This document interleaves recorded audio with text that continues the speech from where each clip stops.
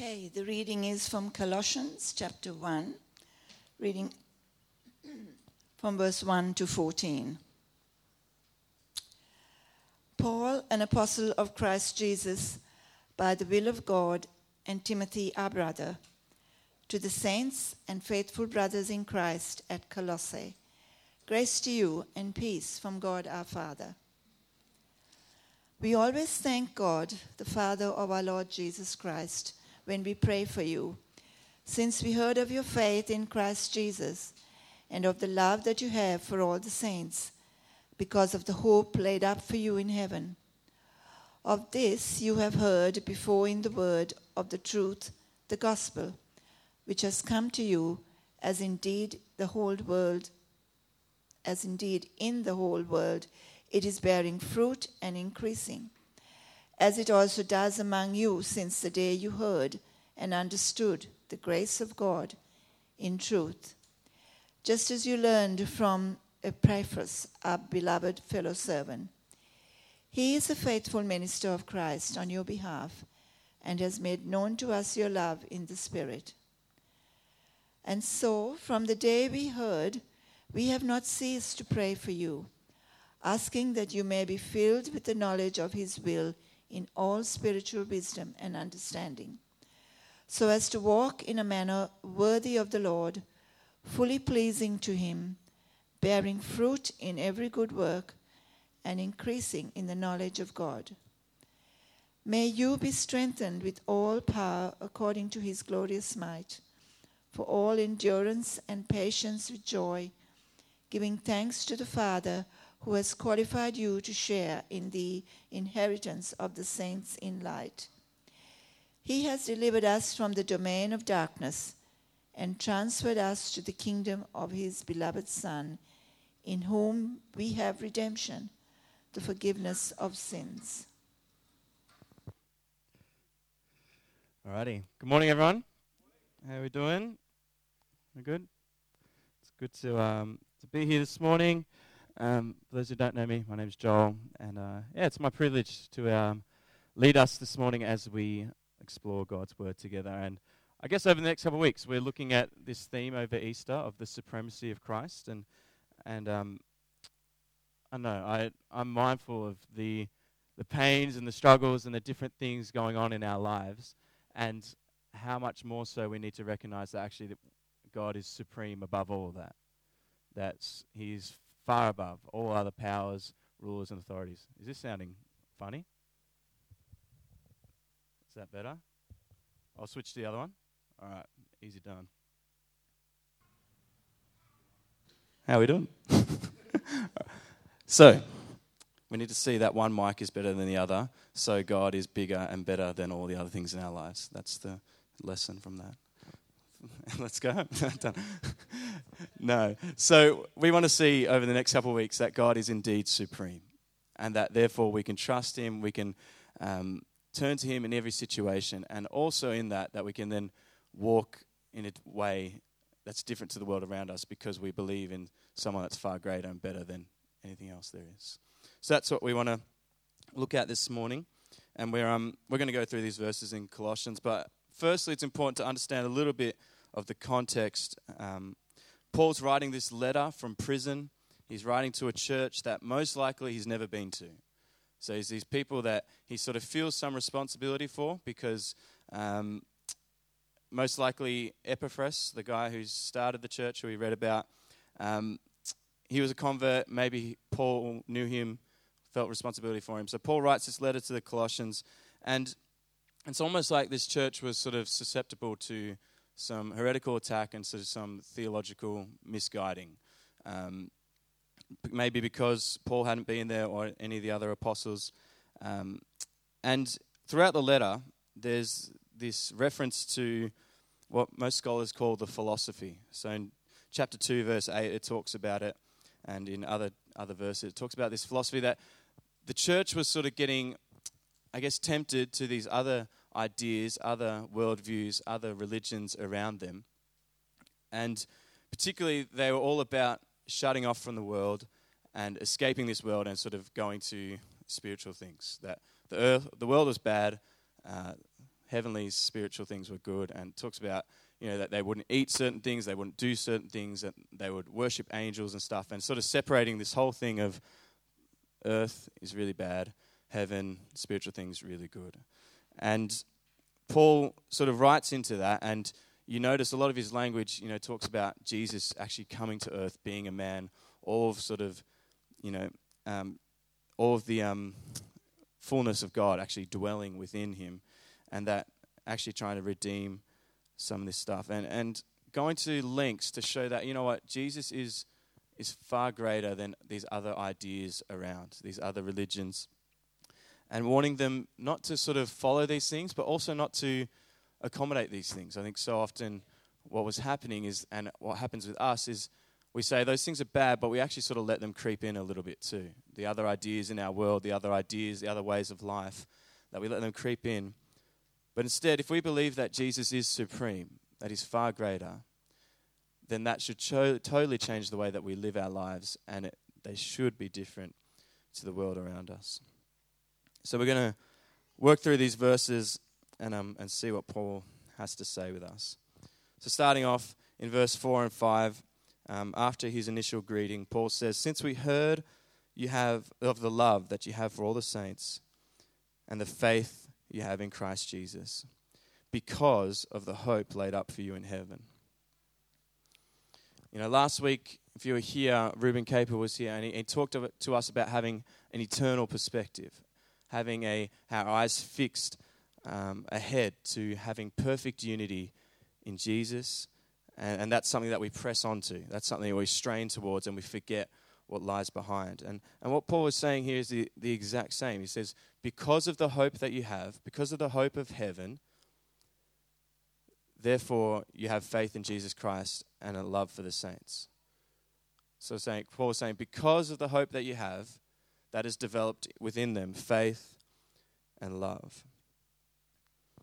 And we need to be mindful of what hope means in this context. Hope is an expectation of what is sure. That was the definition when I looked it up, the word. Hope is an expectation of what is sure. It isn't wishful thinking. It's not like, maybe one day this will happen, like I hope, maybe. No, it's an expectation. It's an assurance and a confidence that this is definitely happening.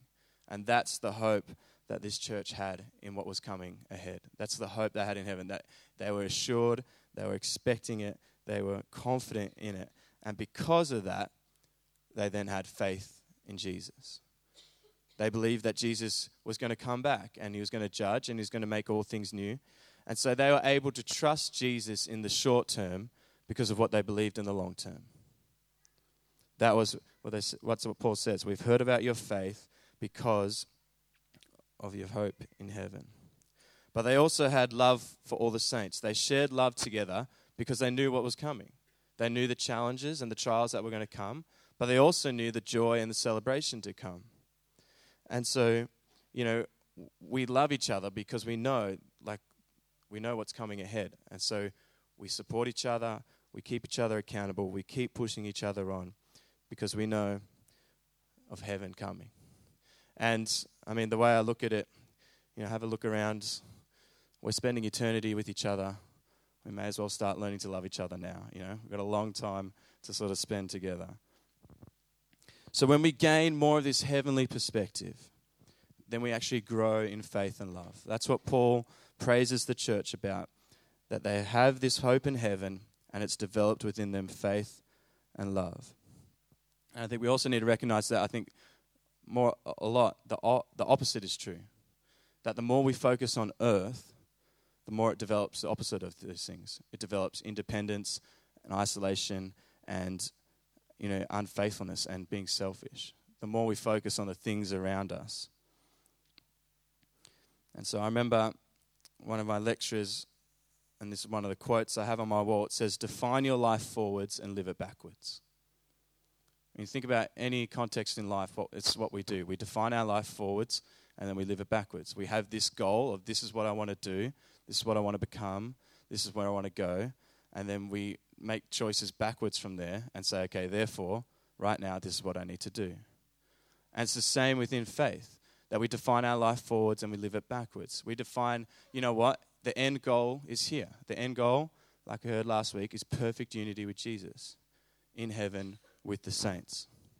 So if that's the end goal, then we need to live that backwards and make some choices and make some decisions. Okay, therefore now this is what I do with that end in mind. So all of a sudden, we have this eternal perspective. We focus on, okay, what's important in heaven? What's valued in heaven? What is of worth in heaven? And if defining those things and then deciding, okay, well then, therefore, this is how we live now. I mean, if you've got your Bibles open, just look back one page to Philippians 3, which we read last week. Philippians 3, verse 7 and 8, it says this. Paul's writing, it says, "Whatever I had, I counted as loss for the sake of Christ. Indeed, I count everything as loss because of the surpassing worth of knowing Christ Jesus my Lord. For his sake, I have suffered the loss of all things, and I count them as rubbish in order that I may gain Christ." And then in verse 13, "I do not consider that I have made it on my own, but one thing I do, forgetting what lies behind and straining forward to what lies ahead, I press on towards the goal of the upward call of Christ." Paul says it 3 times. I count everything else as loss.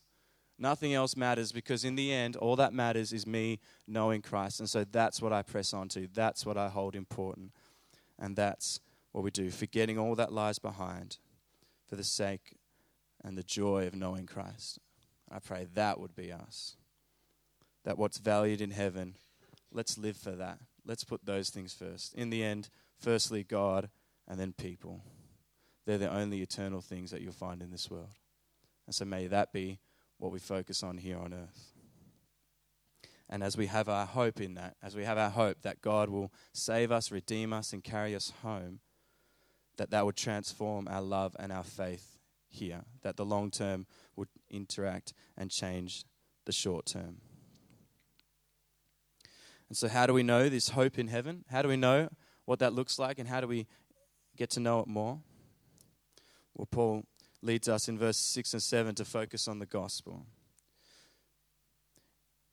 In verse 5, "Because of the hope that you have had, and of this hope you have heard before in the word of truth, the gospel, which has come to you, as indeed it has come in the whole world, and it is bearing fruit and increasing, as it was also among you, since the day you heard it, and the day you understood the grace of God."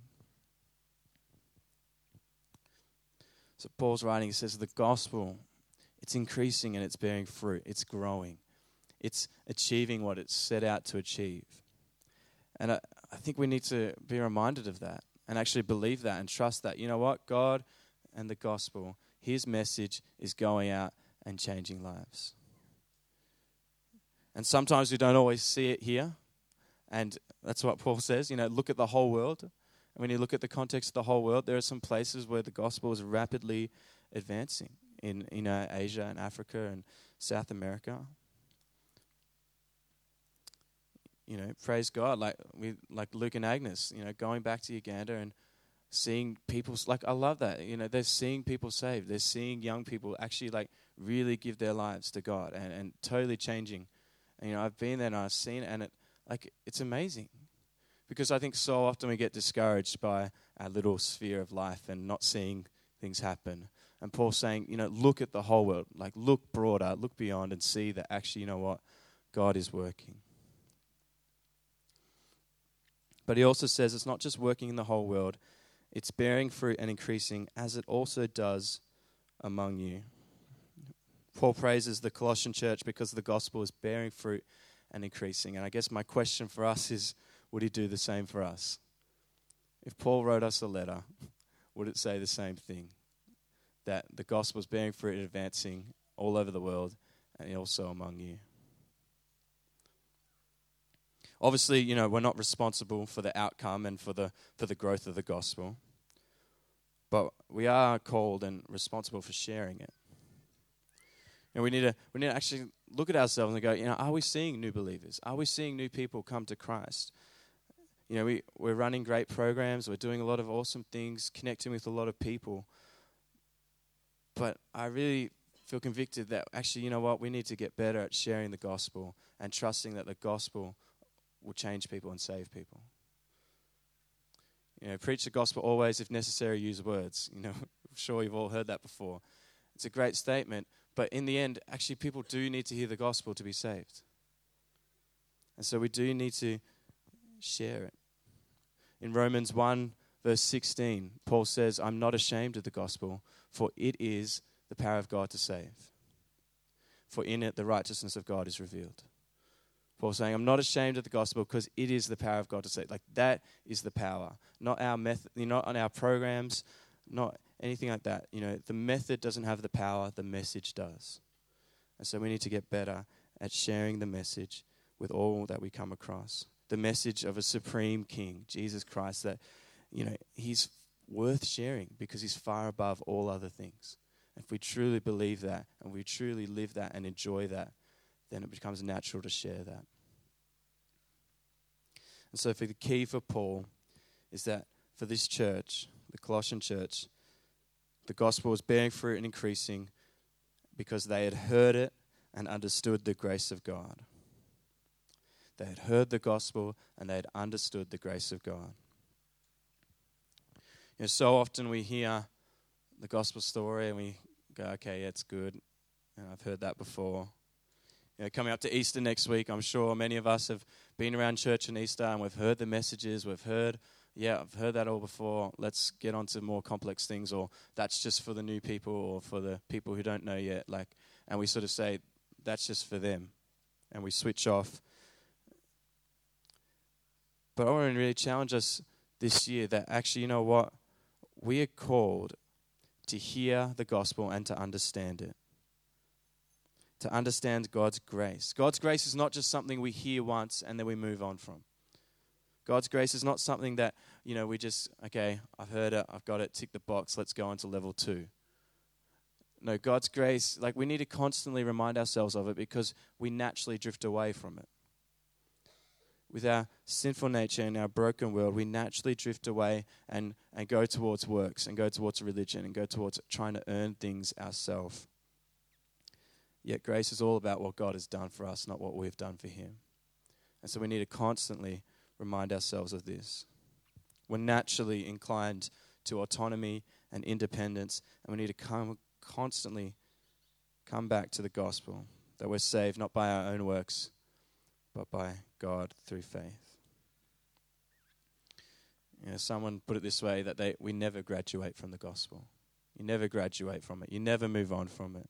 We always need to hear it, and we always need to try more to understand it, because in the end, God's love and God's grace is like, that song we sang at the start, his love is like the wildest ocean. It goes on and on. We can never get to the bottom. We can never get to the end. We can always know more. We can always understand more. So may we be eager over these next few weeks, particularly leading up to Easter, may we be actually eager to know more of God's love and God's grace, to know more of the gospel. As simple as it is, we can always know it more. I think that's my encouragement for us, that we'd be a church that grows deeper into it, and then a church that shares it as well with each other and with those who don't yet believe. And may we see the gospel bear fruit and increase, for it is the power of God to save. And then verse 9 to 10, Paul sort of changes track a little bit. And he has this prayer for the church, that they would be filled with the knowledge of God's will, filled with spiritual wisdom and understanding. Basically, he says, my prayer is that you would know how to live for God. But then in verse 10, he gives the reason why. So that they would actually do it. So that they would walk in a manner worthy of the Lord. I mean, how often do we, for us Christians, been in church for a long time, we know what to do. We've got the understanding, we've got the knowledge, we know the verses, but Paul says, I want you to be filled with this knowledge so that you'd actually do it. Now, Jesus says, don't just be hearers of the word, be doers of the word. We need to walk in a manner worthy of the Lord. So what does it mean to walk in a manner worthy? I remember when I was in high school. This is a little bit back now, but I was a pretty smart kid. All right, I was pretty smart at school. I mean, there's no way to say that like in a good way, but anyway, I'll just say it. So I was pretty smart, but I was super lazy. All right, I was super lazy. So I cruised through the first few years of school, and then come year 11, it all started to catch up with me. My grades went down a bit. All of a sudden, I was a bit behind. I was like, we're moving on to concepts that I hadn't grasped and stuff, and so yeah, I was smart, super lazy, and then at the end of that year, before year 12 started, we went to Africa for the first time. I remember being super challenged because here I am living with such privilege, with an opportunity to get a good education, with the potential to get a high score and get into pretty much any degree I wanted to, and here I am just cruising through. It doesn't really matter, like whatever, I'm just going to have fun. And I was really challenged that actually, you know what, I wasn't walking in a manner worthy of the opportunity or the gift or the ability I'd received. I wasn't, I'd been given this opportunity, I'd been given such ability, but I wasn't walking in a manner worthy of that. I wasn't actually responding to that how I should. And if you don't believe me, I've got the report cards to prove it. I had enough lectures from my parents to drum it into me that you need to do better because you've received much, so much should be given. So when we look at Jesus and we consider his supremacy over the next few weeks, when we see how great and powerful and loving he is, we look at what he's done for us, like, do we walk in a manner worthy of that? Does our life reflect the love and the grace that we've received? How amazing and how great it is. So what does it look like? Here in Colossians, Paul gives us two hints. This is a phrase he uses often throughout his letters, walk in a manner worthy. In Ephesians 4 verse 1 it says it, and the context there is about love and unity within the church. But here, Paul focuses on two things.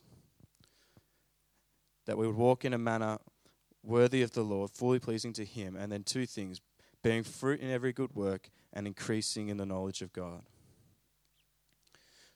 So we need to ask ourselves, are we bearing fruit in every good work? Is the fruit of good works growing in your life? I was challenged by this because for me, okay, sure, I do good things. I'm a nice person. Whatever. But I was like, has it actually grown?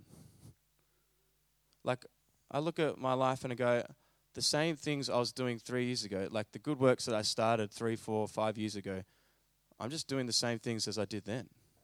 It's not actually growing within me. It's not actually this sense of like I am, improving and growing and getting better with that. This language of bearing fruit in every good work, it implies a sense of growing and developing. So we need to ask ourselves, are we growing in good works? Because we should be, if we're doing the second thing. If we're increasing in the knowledge of God, then we should be growing in our fruit. Are we growing in our knowledge of God? Are we wrestling? For those of you who had Generate last week, we talked about wrestling with our doubts and our questions. Are we actually using those things to dive deeper into the knowledge of God? Are we getting stuck into his word, discovering more of who he is? We'll never fully understand God, which means we can always understand more of God. Rather than seeing that as a negative thing, what if we saw it as a positive thing? We're never going to fully understand God. It's a reality. Creatures will never understand fully the Creator. And that can be sometimes a bit of a freak out thing, like, oh my gosh, I can't handle that. I want to know everything. But what if we saw the opposite, that actually it's a positive thing? That, our God is so great, so magnificent, so amazing that we can always learn more. We can always dive deeper. We can always step further. And that would actually be like this sense of a beautiful adventure. That there's this mystery and yet still there's this discovery. We've never fully arrived. We're always growing, moving forward. I pray that would be us. That we're always increasing in our knowledge of God. We're always going deeper. And that would be a sense of adventure in that, a sense of beauty within that the mystery and the discovery would always keep, intercepting each other. In this, we need to remember that when Paul says, walk in a manner worthy of the calling that you received, just remember that it's a calling already, that worthy of the Lord. That it's not a trying to earn something. It's not trying to earn a status or a position, but it's a response to grace. J.I. Packer says it this way: the king, he wants his royal children to live lives worthy of their paternity and position. It's no part of justifying faith. Saying we're already been justified. We've already been, welcomed in as his children, adopted, called home. So the king wants his royal children to live lives worthy of their paternity and their position. I just pray that would be us. That recognizing we are royal children called by a supreme king, and we're going to live lives worthy of that. That is position we have already been given, we already received, and a position that's not going to be taken out of our hands. Like, once you're grasped by God, nothing can take you out of there. And remembering that we're not looking for perfection, we're looking for progress. Ruben said this last week, almost in passing in his sermon, that we're not looking for perfection, we're looking for progress. And I think this has to be the heart of it. We're not looking for perfect people, although a perfect king require, be perfect as your heavenly Father is perfect. Jesus does say that, and it's something we we always should be moving towards. But I think the heart of it is that we're actually looking not for perfect people, but for progressing people, for growing people, for moving people. People who, I've taken a few steps forward and I've taken one back. And I've taken 5 steps forward and I've taken another 4 back. And it's frustrating, but you know what? You can look at their lives and you can see the direction is going up, even if they take a few steps back. Like, are we actually growing in our faith? Are we actually growing in the way that we respond to what God has done? Which direction is the line moving, regardless of where the steps are going? That we are called to be growing, becoming mature disciples, more and more, moving people. It's not just something that we do, it's something that we are moving to follow Christ more and more. Because in the end, Paul's concern is always long-term. Look at verse 11. He says, may you be strengthened with endurance and patience with joy, according to his glorious might. Paul is looking for endurance and patience for his people because he knows that it's a long road. Discipleship is a long road. And like Jesus says, he wants fruit, and fruit that will last. Lasting fruit is the goal. Patience and endurance is what we need.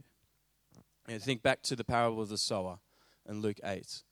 Parable a lot of you are probably familiar with. There's, the sower who comes and he sows the seed, and there's 4 types of seed.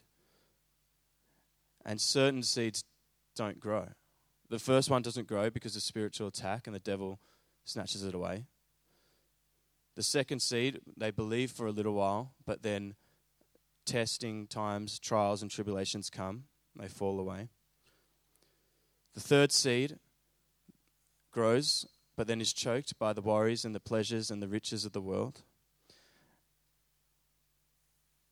And then the fourth seed, the one that does grow, is the one that holds fast and bears fruit with patience, the one that perseveres and endures. Seeds 2 and 3, they stop growing because of the tough times and because of the good times, because of the testing, the trials and tribulations, and because of the cares and the riches of the world. And so Paul's prayer, our prayer, is that we would actually have patience and endurance to work through those times, to stay strong and hold fast and to cling to Jesus through the good and through the bad, to focus on him in all situations. And that with that, there would be a sense of joy, that we'd have endurance and patience with joy. Now, I don't know how those words work together. If I have to run like more than 10 minutes and it becomes something of endurance, there's no joy within that for me. I'm struggling. I don't know how endurance and patience are mixed with joy. So I decided to look into this word joy. And one of the definitions of the original word was this: grace recognized. That one of the definitions of joy is grace recognized. And I thought, that is the heart of it.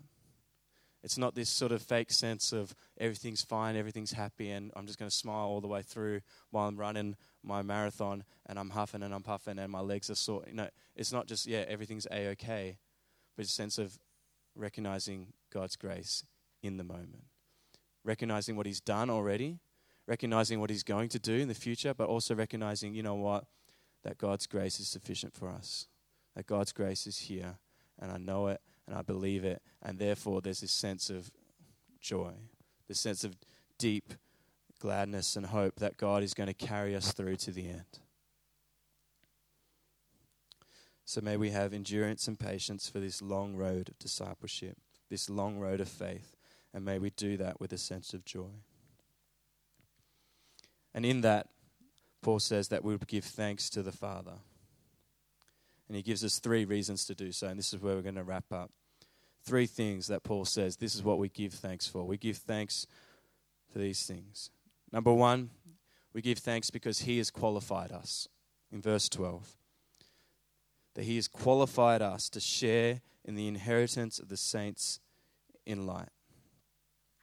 So we share in the glories and the riches of heaven through no work of our own. He has qualified us. Not we've qualified ourselves. Our world is all about our own qualifications. We need to have a qualification so we can prove to people, I know what I'm talking about and I know what I'm doing, and look at this, I've earned it and I've made my way, and now. But the gospel is the complete opposite, that we are qualified of no work of our own. He has qualified us, therefore we give thanks. The second thing Paul says is that he has delivered us. He has delivered us from the domain of darkness. We are set free from the powers of evil and sin and death. And on Good Friday, we're going to be looking at that. Glenn's going to be speaking about how God is supreme over our sin and death, and that we're set free from the domain of darkness. John chapter 1, it says that the light shines in the darkness, and the darkness has not overcome it. That light has shined in the darkness, and it has not overcome it. Jesus, the light of the world, supreme, comes in and conquers all darkness, sin, and death. And in that, he has delivered us. And so we give thanks. We give thanks because he's not just given us a way out, but he's also given us something to go into, which is the third thing, is that he has transferred us. We are now living in the kingdom of the Son. He has transferred us. As for the soccer boys amongst us, it's transfer window. Transfer market's open. God's busy. He's making trades. And we are now set to a better team. We were in this darkness, and God has grabbed us and said, "Nuh-uh, transfer time. You're on my team. You're in the kingdom of the Son. And darkness has no place in there, but we are brought into light." The beloved Son. And why is the Son beloved? Why is that special? Right there in verse 14. Because in him we have redemption. We have the forgiveness of sins. He transfers us into the kingdom of his beloved Son, in whom we have redemption and the forgiveness of sins. We're going to celebrate and focus out on that next week, so much more. But I encourage all of us this week to already start pondering that, already start remembering that, and already start giving thanks for that. That we wouldn't just give thanks for the cross at Easter, but we would always have this attitude of gratitude that's growing and developing, and that, we're giving thanks in all situations and all circumstances because God has qualified us, he's delivered us, and he's transferred us. And notice in all those words, they're not future words. They're not maybe one day words. They're past tense, already happened. God has qualified us. He has delivered us. He has transferred us. Sure, there is so much more to come. We spoke about it at the start, at heaven. There is a hope. There's so much more to come. But we also need to remember that so much has already been done. And we need to give thanks for that. We need to praise God for that because so much has been done. So we give thanks and we look forward in hope. We pray that the gospel would bear fruit and would increase amongst us, and that we would walk in a manner worthy of the Lord, worthy of our calling, worthy of the position and the status that we have already received. It's not that one day we become children. It's already we are children of a royal nature, of a supreme king. And may our lives reflect that. Amen. Amen. I'm going to invite our band up, and we're going to finish by giving thanks. We're going to finish by giving thanks in probably one of the greatest songs ever written. I know it's a big call, but I'm sure it's earned that over 500 years. We're going to sing Amazing Grace. And I just want to encourage us that we would use this song just to give thanks to God for what he has done. That we've already been set free. We've already been delivered. Grace has won. Jesus has won. So why don't we stand and let's sing.